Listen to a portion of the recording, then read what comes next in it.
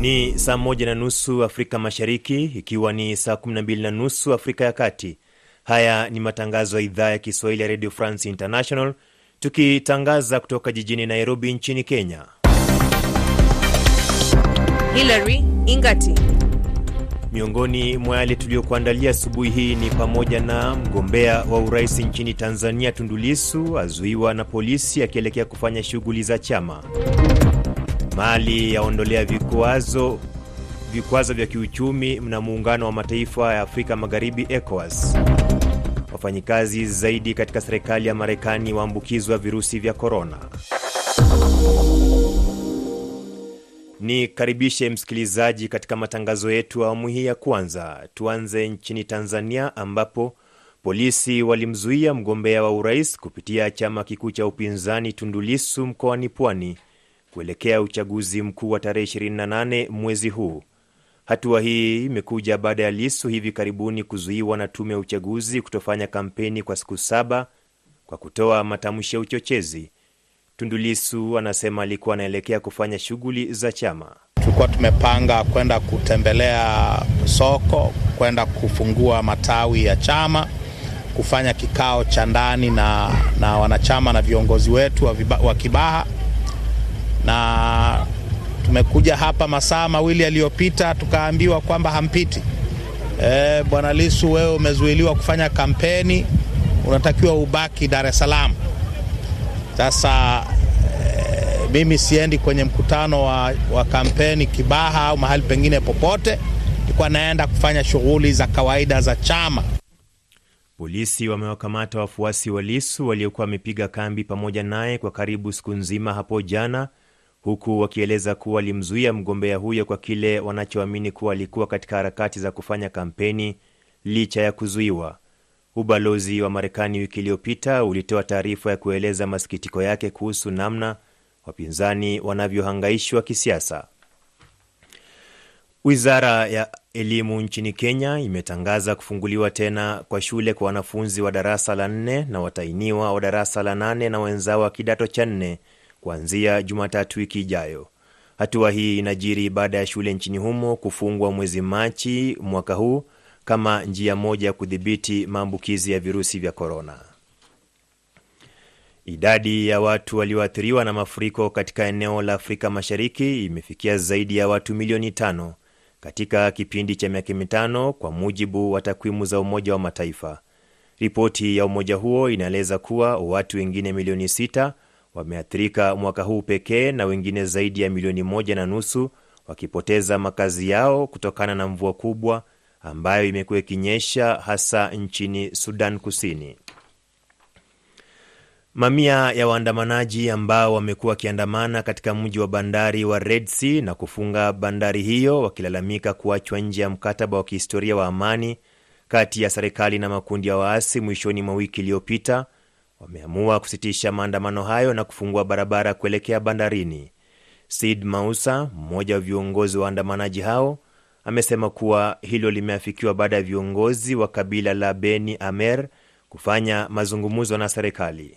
Kumekuwa na hii demonstration ya members of the public. Members of the public wameobserve kama ni changamoto wangependa zishughulikiwe. Hiyo inamaanisha kwamba lazima all the stakeholders warudi katika drawing board na kunyorosha hayo. Ya muhimu ni kwamba itadumu, maanake kuna goodwill, Machar na Kir wanafanya kazi kwa pamoja kando ya challenges hizi zote. Wametoka mbali sana, maanake wakumbuka muda ule Machar angefika hata Juba. Kwa hivyo ni indication kwamba mkataba utasonga mbele, bora yale leta utata ya shughulikiwe.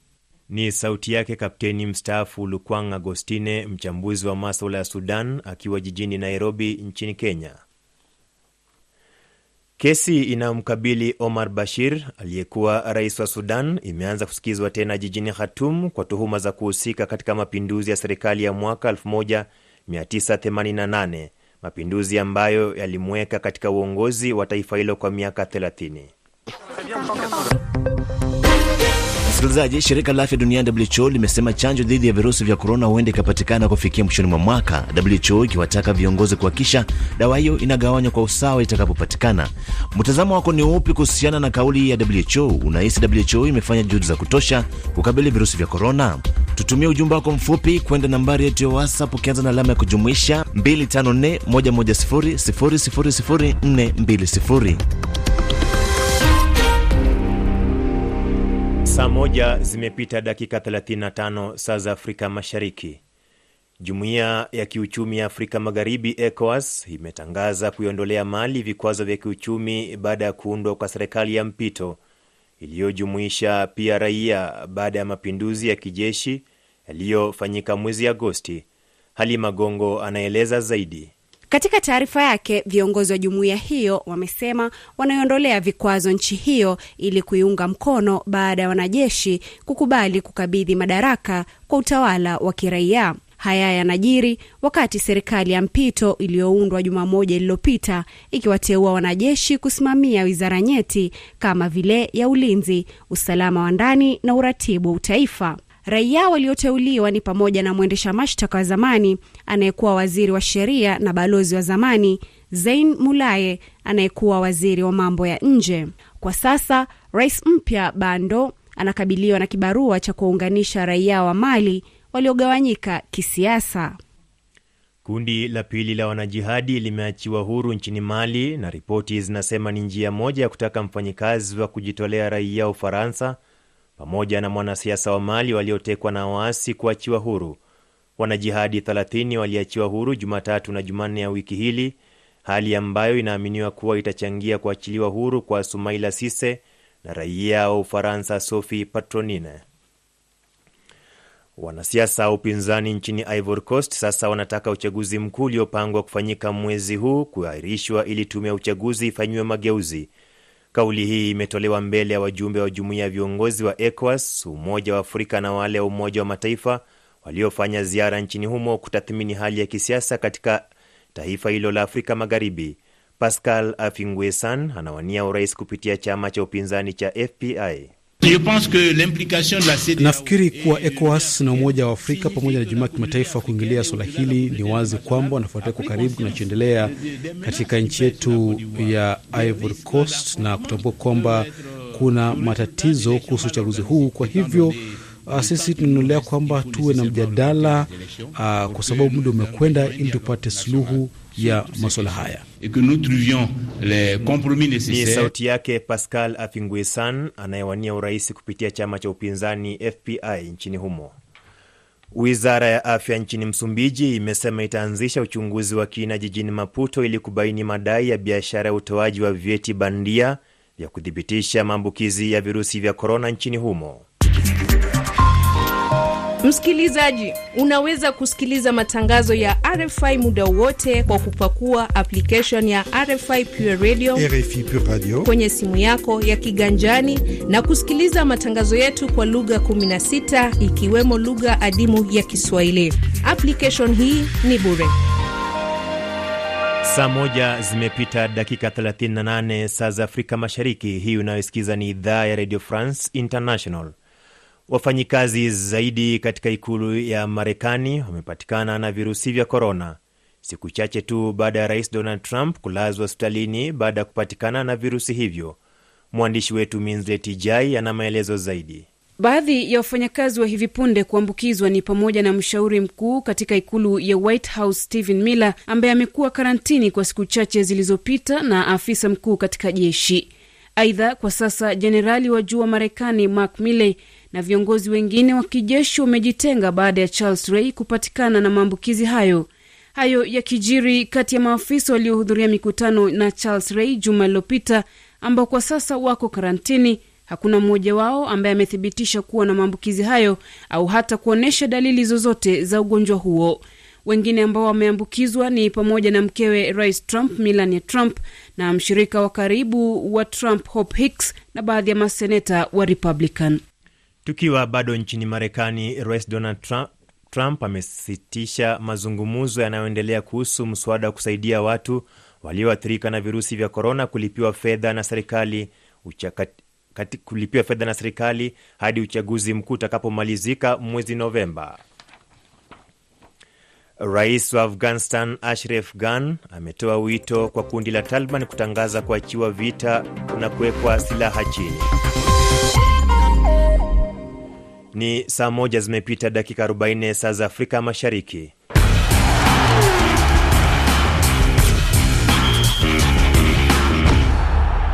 Wakati wa kuingia viwanjani, tayari namuona Victor Abuso amewasili. Victor, hali asubuhi namna gani? Naam, vema kabisa, hali yangu ni nzuri kabisa. Asante sana. Tuanzie kule nchini Ufaransa, nikupe matokeo ama baadhi ya matokeo yatakayofanyika leo viwanjani katika mashindano ya tennis ya French Open. Bingwa nambari 1 duniani Novak Djokovic kutoka kule nchini Serbia atakuwa anacheza na Pablo Carreno Busta katika hatua ya robo finali kwa upande wa wanaume. Lakini katika mzunguko wa 4 kwa upande wa wanawake, wa Marekani Sofia Kenin atakuwa anamenyana na mwenzake Daniela Rosa Collins katika hatua hiyo, na bila shaka matokeo tutakupa hapo kesho. Lakini kama mchezo wa kandanda, leo kuna mechi kadhaa za kimataifa za kirafiki. Ureno watamenyana na Uhispania, Uholanzi na Mexico, huku Italia walikuwa wanacheza Moldovia, huku Ujerumani nao wakicheza na Uturuki. Kumbuka kwamba mechi hizi zinachezwa bila mashabiki kwa sababu ya janga la corona. Naam, lakini leo pia tutasikia kuhusu kinachoendelea katika mchezo wa kandanda kule nchini Uingereza, wakati timu hiyo ikijiandaa kucheza na Wales siku ya Alhamis. Katika mchezo katika mashindano ya Olimpiki, unavyojua kwamba mashindano hayo yaliahirishwa hadi mwaka ujao kule nchini Japan kwa sababu janga la corona, lakini atafanyika leo hii. Kutakuwa na kikao cha wakurugenzi wa bodi ya maandalizi ya mashindano haya ya Olimpiki ambayo itafanyika mwakani. Muda kama tu ule tu ulikuwa ni kati ya mwezi Juni na Julai. Kwa hivyo kwa sababu janga hili lilifanyika, na wakuu wa michezo Olimpiki walisema kwamba hata kama mkizo yataendelea kuwepo mwaka ujao, ni lazima mashindano hayo yaendelee kufanyika. Hakika. Na bila shaka watu wengi sana walikuwa walisikitika sana. Kama unavyojua mashindano ya Olympics huwa yanashirikisha riadha, kandanda, raga, michezo yote huwa inashirikishwa katika mchezo hiyo. Watu wengi zaidi ya Buso. Naam, kweli kabisa. Katika mchezo wa cricket kule nchini India, ligi kuu ya mchezo huo inaendelea hivi leo. Kolkata Knight Riders watacheza na Chennai Super Kings katika eneo la huko Abu Dhabi. Lakini katika kuendesha baiskeli kule nchini Italia, leo kutakuwa na mashindano ya kilomita 225 kutoka eneo la Mileto kwenda Camigleto Silano, na wakiweza baiskeli mbalimbali kutoka kule nchini Italia watakuwa wanashiriki katika mchezo huo. Ni kukumbusha tu kwamba mapema leo pia kulikuwa na mchezo mwingine wa kirafiki katika mchezo wa kandanda kati ya Nicaragua na Guatemala. Mchezo huo ulimalizika bila ya timu yote kupata ushindi. Ulichezwa mapema leo, lakini mchezo kati ya Armenia na Albania umeahirishwa. Kama unavyojua kule Armenia kuna makabiliano yanaendelea kati yake na Azerbaijan. Kwa hivyo imekuwa ni vigumu sana kucheza hivi leo. Victor, nikushukuru sana kwa muda wako asubuhi ya leo. Asante.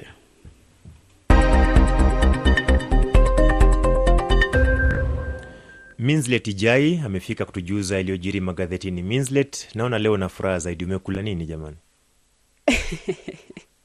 Nimeamka nikiwa salama, nashukuru. Tupe iliyojiri magazetini basi. Naam, moja kwa moja nianze nchini Kenya na gazeti la Daily Nation. Mwanzo nchini Kenya magazeti karibia yote yameandika taarifa kuhusu kurejelewa kwa masomo. Gazeti la Daily Nation limeandika likizo kwa wanafunzi ya malizika. Hii ni baada ya Wizara ya Elimu nchini Kenya hapo jana kutangaza kuwa kuanzia Jumatatu ijayo tarehe 12 Oktoba wanafunzi wa darasa la 4, darasa la 8 na kidato cha 4 watatakiwa kurejelea masomo. Ni bila shaka ni hatua ambayo imewapata wengi, haswa wazazi, kwa mshangao. Hakika Minslet, jana nimekuwa nikisikiza wazazi wakisema kwamba tayari washatumia karo, wengine washaeka katika miradi tofauti tofauti. Sasa wajui itakuwa namna gani. Alafu pia ikumbuke kwamba wazazi wengi wamepoteza ajira msimu huu kutokana na janga la corona. Sasa wengi wao wanahofia huenda wakakosa karo ya wanafunzi kurejea shuleni. Hakika, wacha tuone kwamba Wizara ya Elimu itasema vipi kuhusu swala hilo Minslet. Kumbuka kwamba pia nchini Uganda wanafunzi wanafaa kurejelea masomo baadaye mwezi huu. Gazeti la Taifa Leo limeandika kwa herufi kubwa Tangatanga, Kieleweke walivyoua watu wawili. Gazeti hili bado linafuatilia vurugu za wikendi iliyopita katika kaunti ya Murang'a wakati wa ziara ya naibu wa rais William Ruto, ambapo watu wawili walipoteza maisha. Na walikuwa ni vijana wachanga sana Minzleta. Wanasema wazazi wanalalamika kwamba wanasiasa wanaotumia vijana vibaya kwa kuchochea wananchi. Gazeti la The Monitor kule nchini Uganda limeandika wauguzi nchini humo waipa serikali siku 90 kuheshimu ahadi iliyotolewa zaidi ya mwaka mmoja uliopita ya shilingi bilioni 1 kama marupurupu ya chakula cha mchana. Wauguzi wanataka wapewe marupurupu yao ya chakula cha mchana. Wacha wapewe basi. Gazeti la New Times kule nchini Rwanda limeangazia taarifa mkutano wa viongozi wa nchi za maziwa makuu kufanyika hivi leo kwa njia ya mtandao, kiongozwa na rais wa DRC Felix Tshisekedi. Mataifa ya Rwanda, DRC, Uganda, Burundi na Angola yanatarajiwa kushiriki katika mkutano huo. Gazeti la Tanzania limeandika watoto milioni 1 kumaliza darasa la 7. Mwananchi limeandika polisi wazuia safari ya Tundu Lissu, asema alikuwa anaenda kufanya mkutano wa ndani na kufungua matawi. Nipashe limeandika mgombea ubunge apata mkongoto, adaiwa kuvamia uwanja wa CCM kupiga mziki wa kampeni. Gazeti la Uhuru limeandika Magufuli kutikisa kesho kutwa.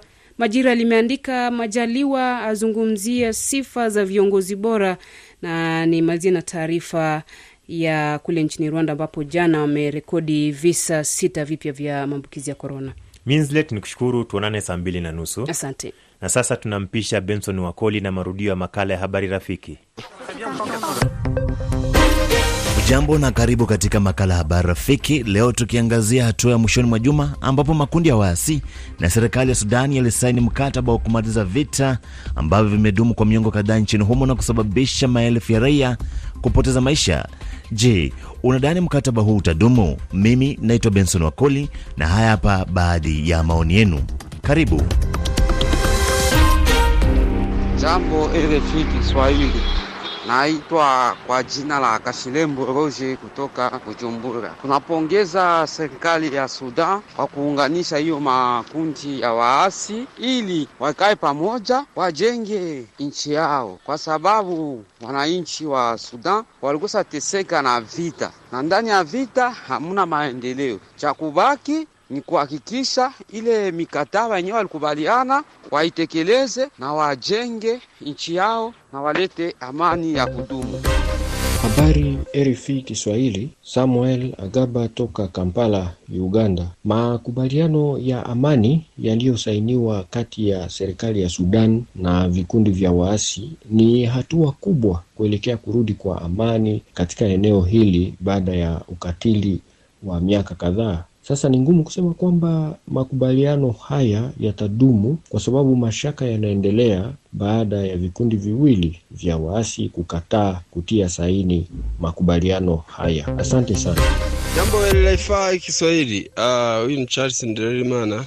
Kuhusu mjadala wa leo wa Southern Sudan peace ama kwa amani ya huko, sisi wote tungependa kutuma habari kwamba sisi wote tunahitaji kuwe na amani huko. Hiyo nchi imezorota kiafya, kidevelopment kwa sababu ya vita hapa chini juu.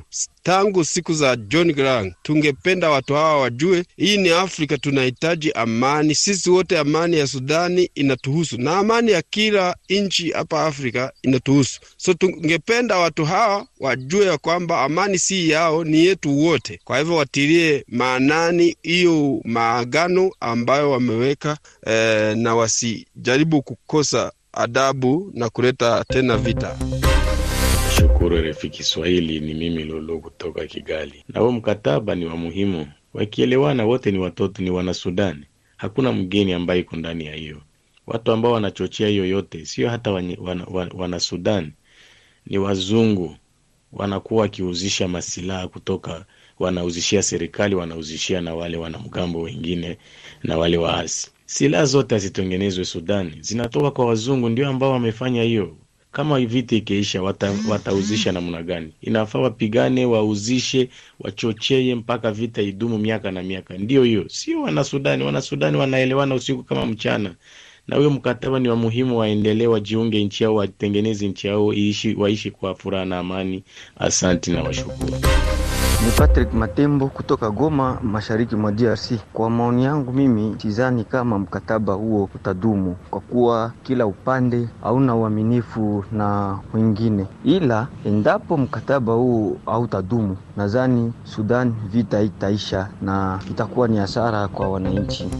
Kwa majina naitwa Vincent JJ Kati, kijana mpole, natokea Kagongwa, mtaa wa Majengo, kama Shinyanga, Tanzania. Kwa upande wangu mimi nilikuwa naona kwamba huu mkataba huenda ukadumu tu pale kila upande mmoja utakapoheshimu upande mwingine, ila tofauti na hapo sidhani kama unaweza kudumu, kwa sababu makubaliano ndio yanayoleta amani na yanayoleta ushikamano na kumaliza tofauti mlionayo. Kwa hiyo sasa hizi pande mbili kama zitaheshimiana, nadhani hili linawezekana tu vizuri na wakamaliza hiyo tofauti.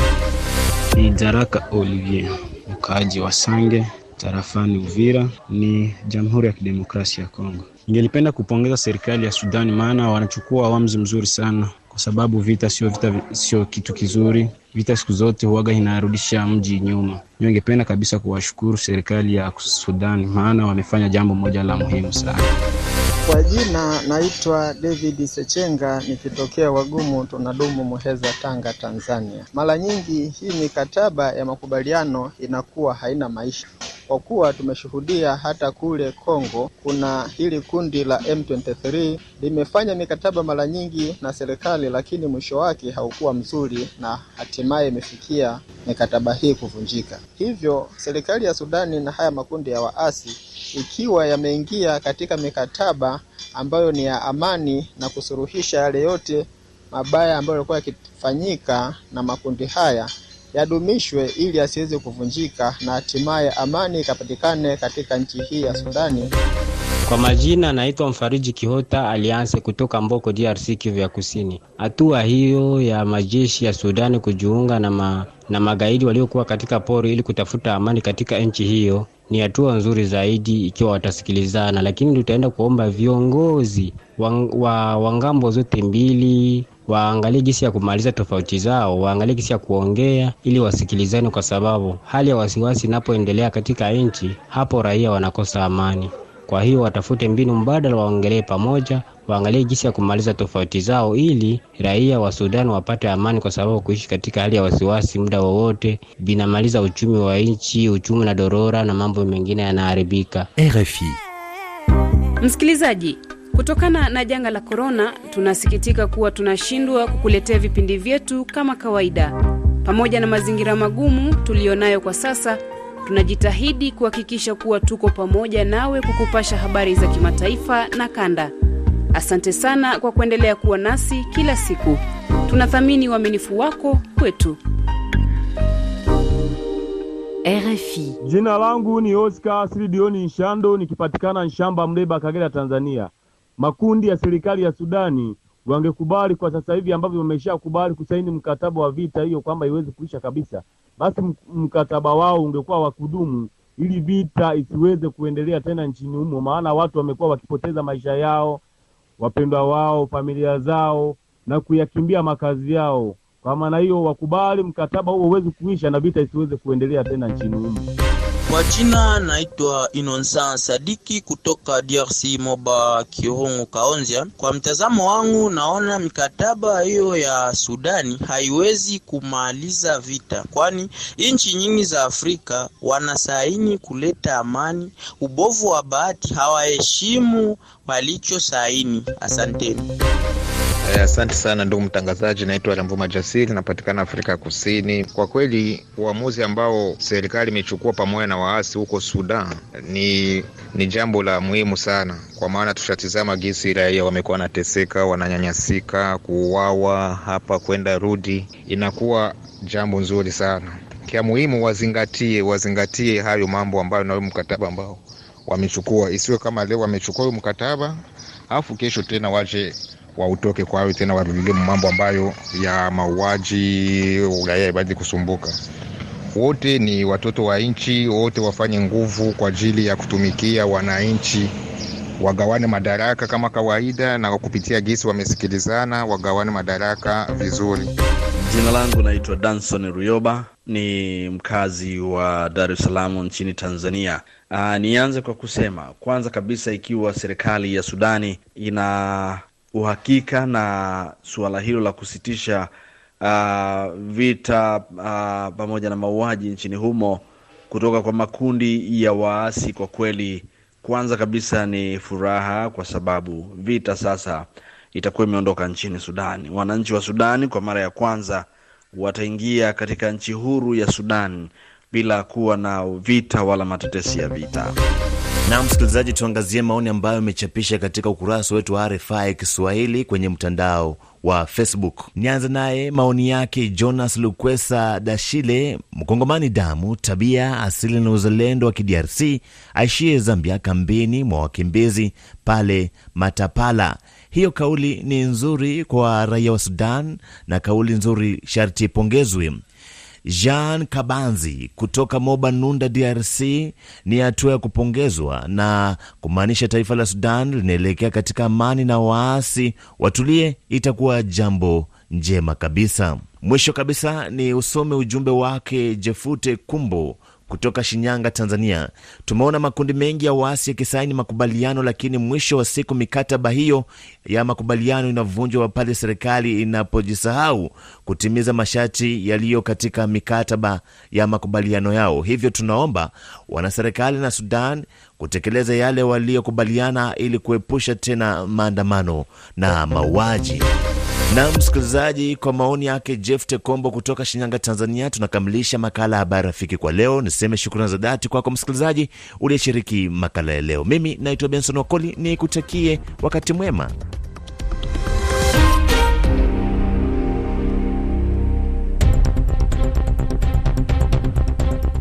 Msikilizaji, nikukumbushe baadhi ya taarifa ambazo tumekuletea asubuhi hii. Mgombea wa urais nchini Tanzania Tundu Lissu azuiwa na polisi akielekea kufanya shughuli za chama. Mali yaondolewa vikwazo vya kiuchumi na Muungano wa Mataifa Afrika Magharibi ECOWAS. Wafanyikazi zaidi katika serikali ya Marekani waambukizwa virusi vya korona.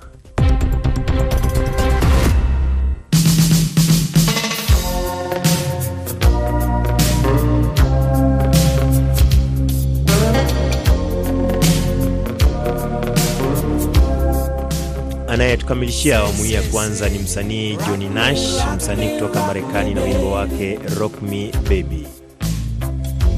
Rock me out here on the floor. Come on. Rock me, rock me, rock me baby. Rock me till I want no more.